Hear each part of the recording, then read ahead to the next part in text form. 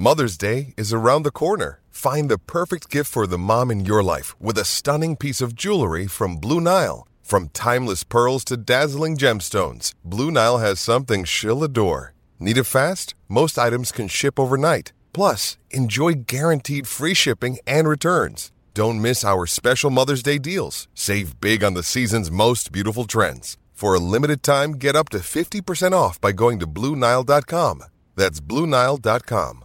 Another day is here, and you're ready for it. What to wear? Check. Breakfast, lunch, and dinner? Check. Planning for what's next and how to save for it? That's where Bank of America can help. For your financial to-dos, Bank of America has experts ready to help get you closer to your goals. Get started at one of our local financial centers or 24/7 in our mobile banking app. Find a location near you at bankofamerica.com/talktous. What would you like the power to do?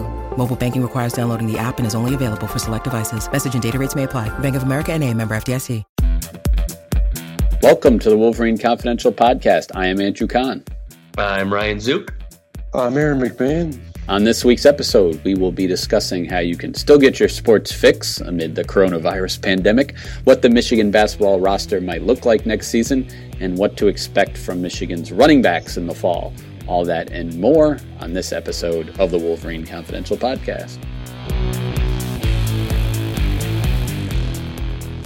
Well, guys, how have you been holding up since our last conversation? Our state, Michigan, has gone to a, full shutdown, I guess, as far as, folks being encouraged to stay inside and, certain businesses closing. Honestly, to me, it's kind of the same. This is how I was living my life this past week anyway, so it didn't really change much.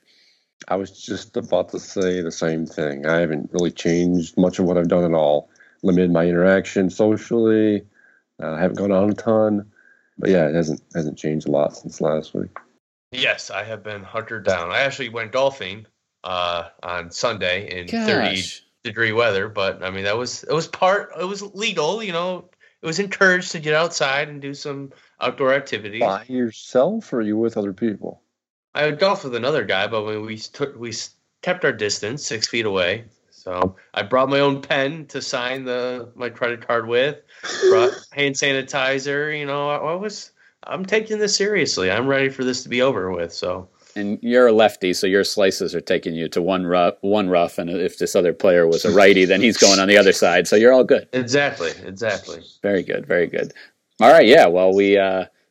As far as actual sports, they're still not happening, and no timetable for their return. We did learn, was that news, Aaron? You and I were both on the same call. The whole April 20, what was the date? 21st. Yeah, was that? Yeah.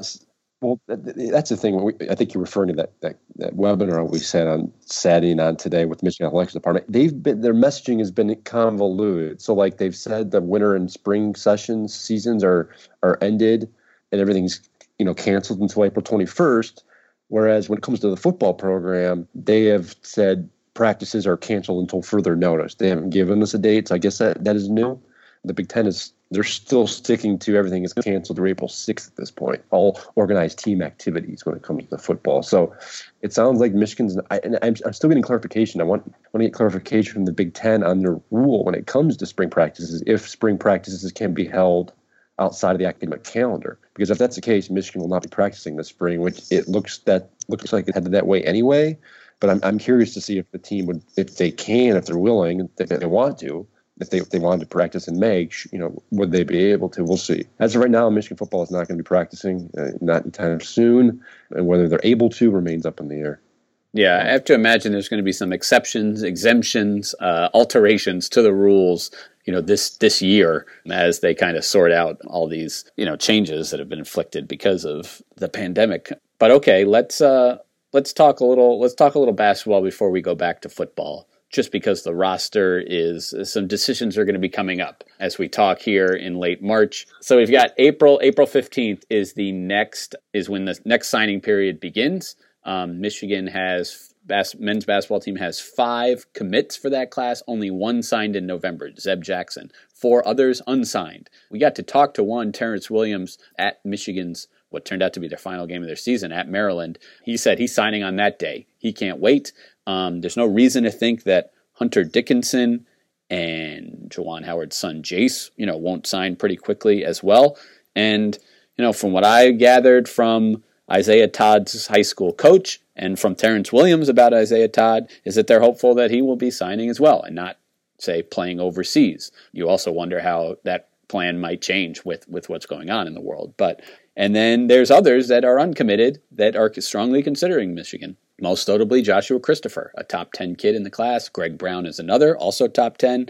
They could end up in Michigan too. Terrence Williams was optimistic that Christopher could eventually be a Michigan signee. So anyway, at the bare minimum, well, not at the bare minimum, but you got five kids that are committed to come to Michigan. Okay, you've got 2 seniors leaving. You've got 13 scholarships available. They're already going to be one over the limit if just those 5 kids come. You add Josh Christopher to the mix, now you're 2 over. You add a graduate transfer. They're looking at a kid from Harvard. They're looking at a kid from Columbia.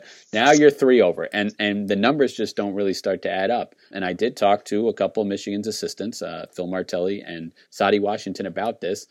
And, they gave various answers of, we're doing our due diligence, and this all sort of works itself out. So, not ever having sat in one of those meetings, we don't know exactly what is said, but, I'm sure a coach can lay out, hey, here's where we see you going forward. Here's who we're bringing in. Here's where we maybe see in the depth chart, and the player might decide his future might be better spent elsewhere. I don't know if you guys want to weigh in on this numbers crunch, but it's kind of it's an interesting dance. It's important to remember all programs, whether it's football, basketball, they all go through this type of thing every year. You mentioned figuring out where guys fit in and where not. I mean, it's going to come down to, like you said, the numbers don't add up. So they're going to have to give, a nudge to a couple of guys, likely say, hey, there's no room for you next year, whatever the case may be. It's one of those things where you don't really see the behind the scenes, how it happens. But it happens. The coaches every year make it happen. It happens in football where you give guys suddenly transfer before fall camp begins. They're essentially told there's no room for you on the roster, or we're no longer giving you a scholarship next season. Because it's important to remember these scholarships are renewable every year. This isn't like once you commit, you get a 4-year deal. It's assumed that's the case. And for most players, yes, that is the case. They end up scholarship all year. But, when it comes to other guys coming in and freshman classes and everything else, you got to figure it out. So, there's, like you said, there's only a certain number of scholarships, there's only a certain number of spots. Someone's going to have to lose out here, and it's probably not going to be the incoming freshman. Right. I mean, I think that's well said, is that there could be that some of these kids end up, not signing for whatever reason.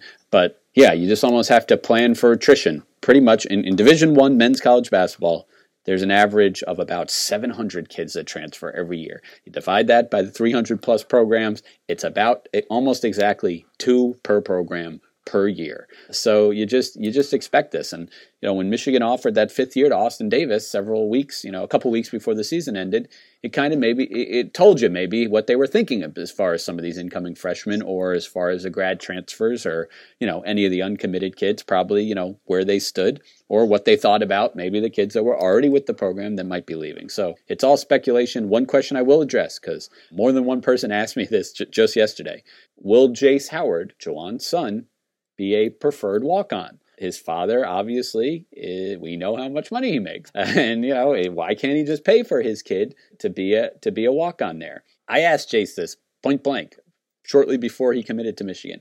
He said it had not been discussed, the possibility of being a walk-on. All he's heard is scholarship, scholarship, scholarship. Now, that was at this point, months ago. Has that changed? Would he be willing to? You are viewed differently in the program when you're a walk-on versus a scholarship player. So I don't know. But all I know is what I was told at that time, which was that hadn't been discussed. But I guess I wouldn't rule it out either. It makes sense. In some schools, I don't know if that's the case here at Michigan. I guess it's probably worthy to look into. But some schools give employees of their institution, kids of their employees free tuition. I don't know how that works. Yeah, they would not. Jawan, he would not get free tuition. As I did look into that. Yeah, it's another good point, because others have speculated on that as well. I'm not saying there's no university employees whose kids wouldn't get some sort of discount or whatever, but he would not be one of them. They still have to pay. But yeah, and kids come in on a lot of the walk-ons on the Michigan team are on scholarship for academic reasons too. So there's a lot of ways to get money out of your situation without just taking up one of the 13 scholarships. Oh, the other thing I'll mention with basketball is the game against Oregon. There's a set date for that. It's November 14th next season. That makes a lot of sense. If it was going to be the same weekend it was this year in Ann Arbor, like December 12th, 13th, something like that, that would have been traveling to London for a game on a Sunday, coming back to Ann Arbor, and going out to Eugene, Oregon for a game that Saturday. That is a lot of travel in one. So now, that doesn't seem like too much at all. That's no big deal. And you got a Big Ten. You got a Big Ten game somewhere in there. You got a Big Ten ACC game somewhere in there. No, this now spaces it out much better. Of course, that London game, like I guess pretty much every game, for the next however many months, is in jeopardy. Calipari said today to his reporters, we gotta figure this thing out. Whether we shift the schedule and we play the home and home with Michigan first and push the London game back a year or two, or we just cancel that altogether, remains to be seen.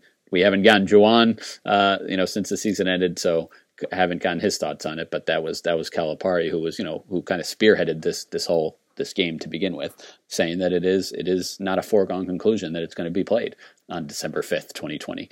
But yeah, that's pretty much it for the basketball news. Before we move to football, try to take a lighter on the lighter side. Are there sports that you guys have been watching at all? Replay, classic games. They're showing a lot of NCAA tournament games during this time. Brian, let me know if you've been watching any of this.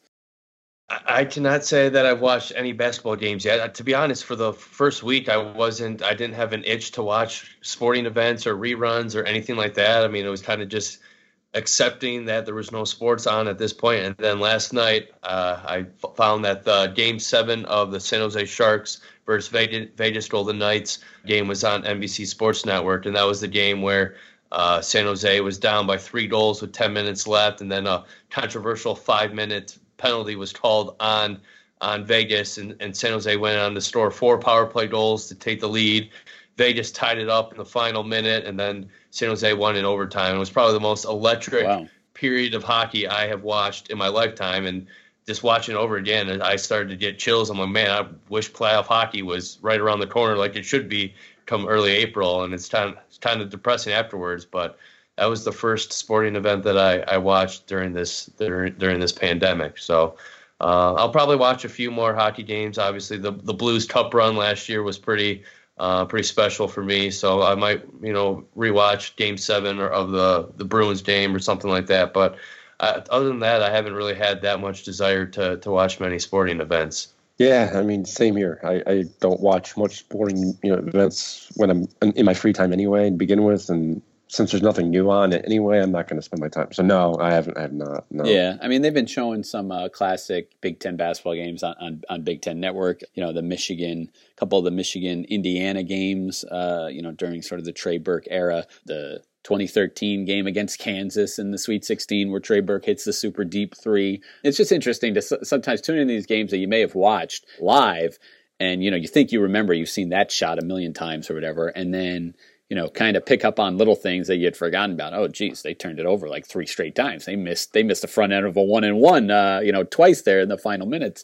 Yeah, and or something. Oh, this is about to happen. But yeah, it can be fun. But it's also depressing too, knowing that you don't know when we're going to see live sports again. Like the unknown is what hurts the most and what's the most frustrating, because nobody really knows how long this is going to last. Absolutely. Let's talk football. I'm not saying that I'm guaranteeing that there's going to be a football season played on time, starting in September. Because again, people want to say, it'll be fine by September, but you can't really look at that. You have to see if it's going to, as we've discussed with spring practice, with fall camp, with everything. Okay, when are schools going to open again? You can't just say, all right, we're ready to go. All right, kickoff. You need time to kind of rev your body back up, have practices. So you really got to look back. I don't know how many weeks you need to go back before the season can start. But regardless, we're going to kind of take a look each week here at a different position for Michigan football to look at. And we're going to start not with quarterback, because I feel like we've already tackled that a little bit, no pun intended, over the last few weeks. We'll get back to it, but we're going to start with running backs. So yeah, this is a group that is somewhat deep. You've got some guys that have proven themselves at the college level. You got potentially an old face back in the fray. So I guess Aaron, if you can kind of start, kind of set the table for us on the running back group. Yeah, I mean, boy, like what a year has changed. I mean, I can remember this time last year, I was going into spring practice talking about the lack of depth at running back, just lack of experience depth. I mean, you had a lot of guys there, but a lot of guys that hadn't proven themselves. A year later, you've got three of their top four backs from last year coming back, just from a yardage production standpoint. Zach Charbonnet, Hassan Haskins, and Christian Turner. Charbonnet, he was the hot name coming into last season, the four-star recruit out of Southern California, put up a lot of yards in high school. He had a hot start last season. He ended up rushing for over 700 yards, 11 touchdowns, but dealt with some injuries that were kind of went unexplained as the year went on.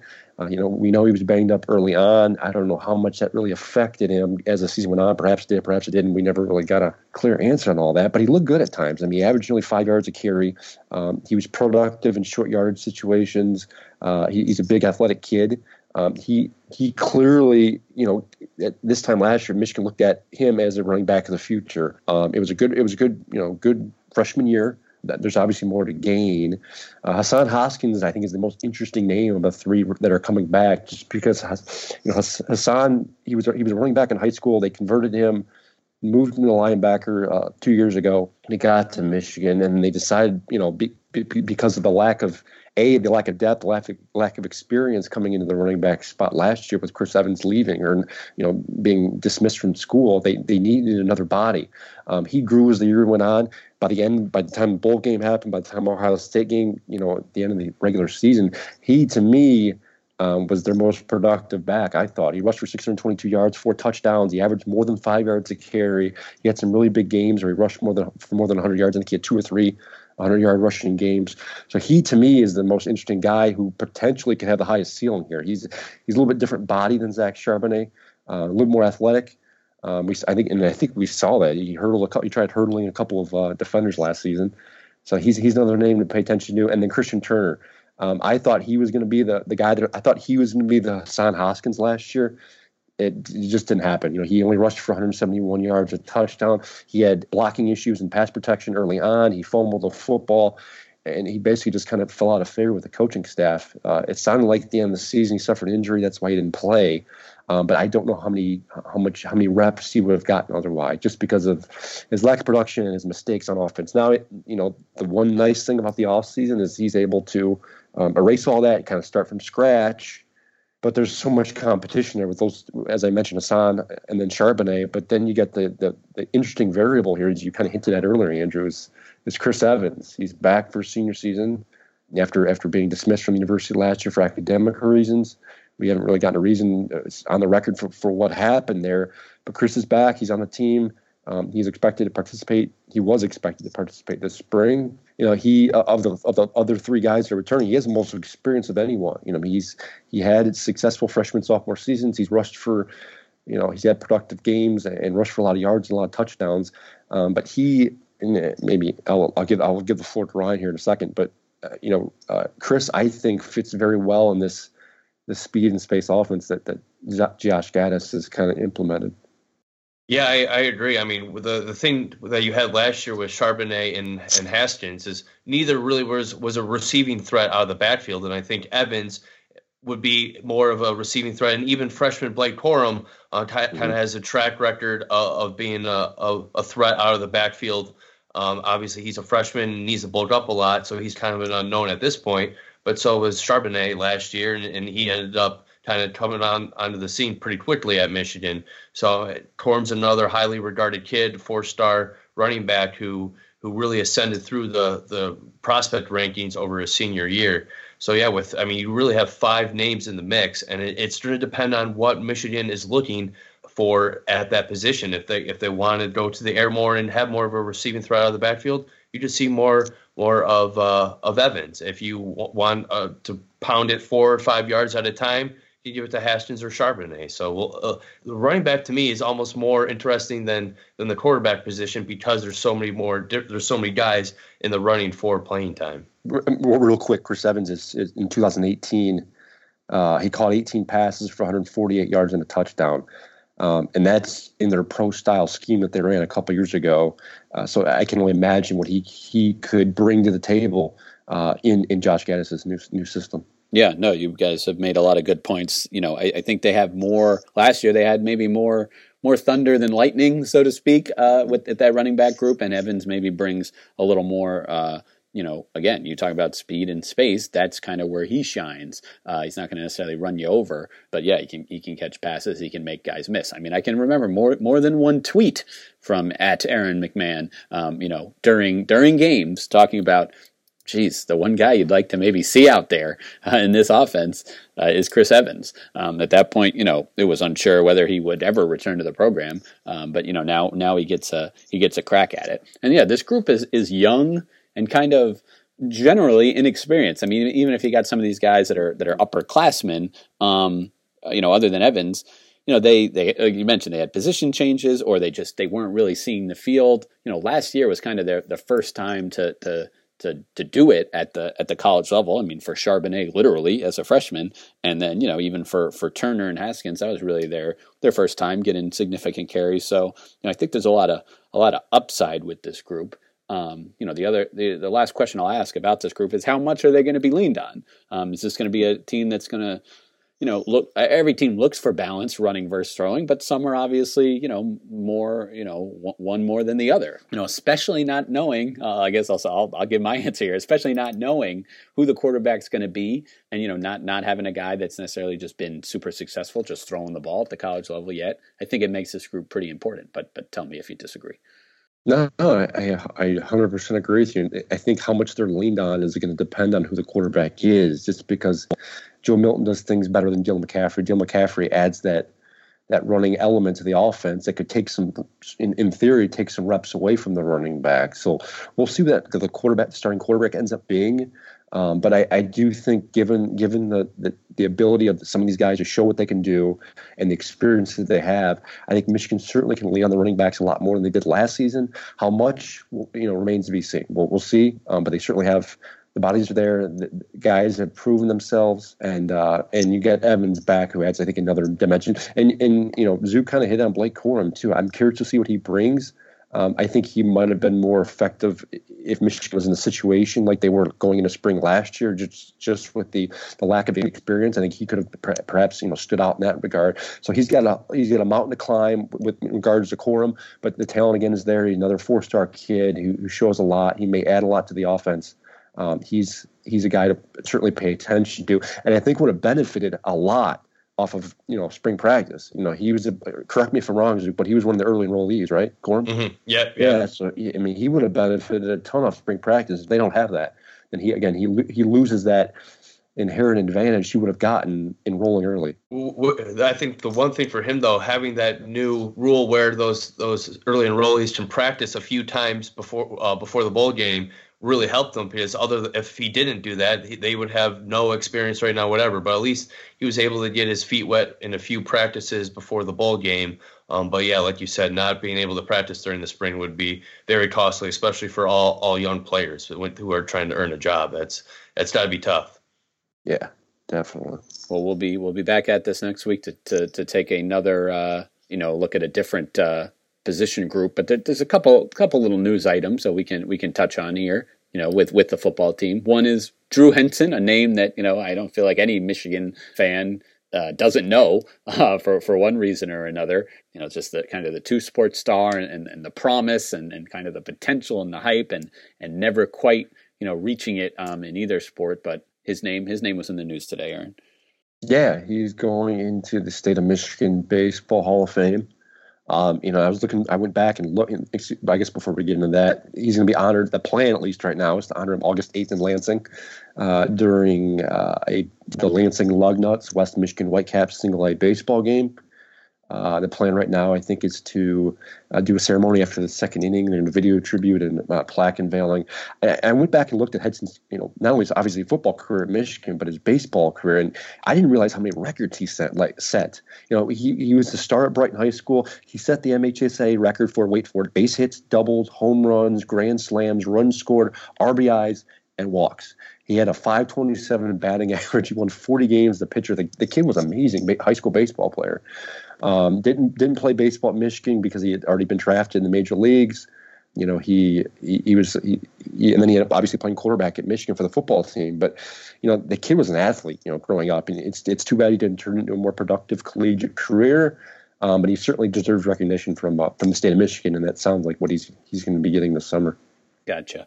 So the last thing I want to ask people, stuck at home here, give the people one sports movie that they need to see if they haven't seen it already. Let's start with Zook. Zook's more of a movie guy, I feel like. I am a movie. Well, one of my favorite movies of all time is Miracle. I mean, it was just an anniversary not too long ago, a 40th anniversary, and I had to plug that back in and watch it, and it still gives me chills every time. It's my favorite sports movie, not by far, because there are a lot of good movies out there, but that's probably my favorite. Kurt Russell apparently just does an unbelievable job portraying, I don't know the coach's name, but Herb Brooks. Herb Brooks, there you go. Yeah, that is a great movie. Have you ever seen Slapshot? I've never seen that. Oh, yes, you got to see. You've never seen Slapshot? Oh, my gosh. Aaron, have you seen it? Have you seen Slapshot? That's more like a comedy, right? Yeah. Yeah. I've seen it. I think I've seen it. I guess I saw it on TV the other day. I was looking through the channels. Coach Carter. That's one of the movies. It's a basketball movie. I haven't seen it in a long time. But Samuel L. Jackson, I think Channing Tatum's in it. It's one of my favorite basketball movies, I'd say. Yes, very interesting. That's a good one. Andrew, yours? I'll go with. I feel like we keep going like for younger age groups. I'll go with Little Big League.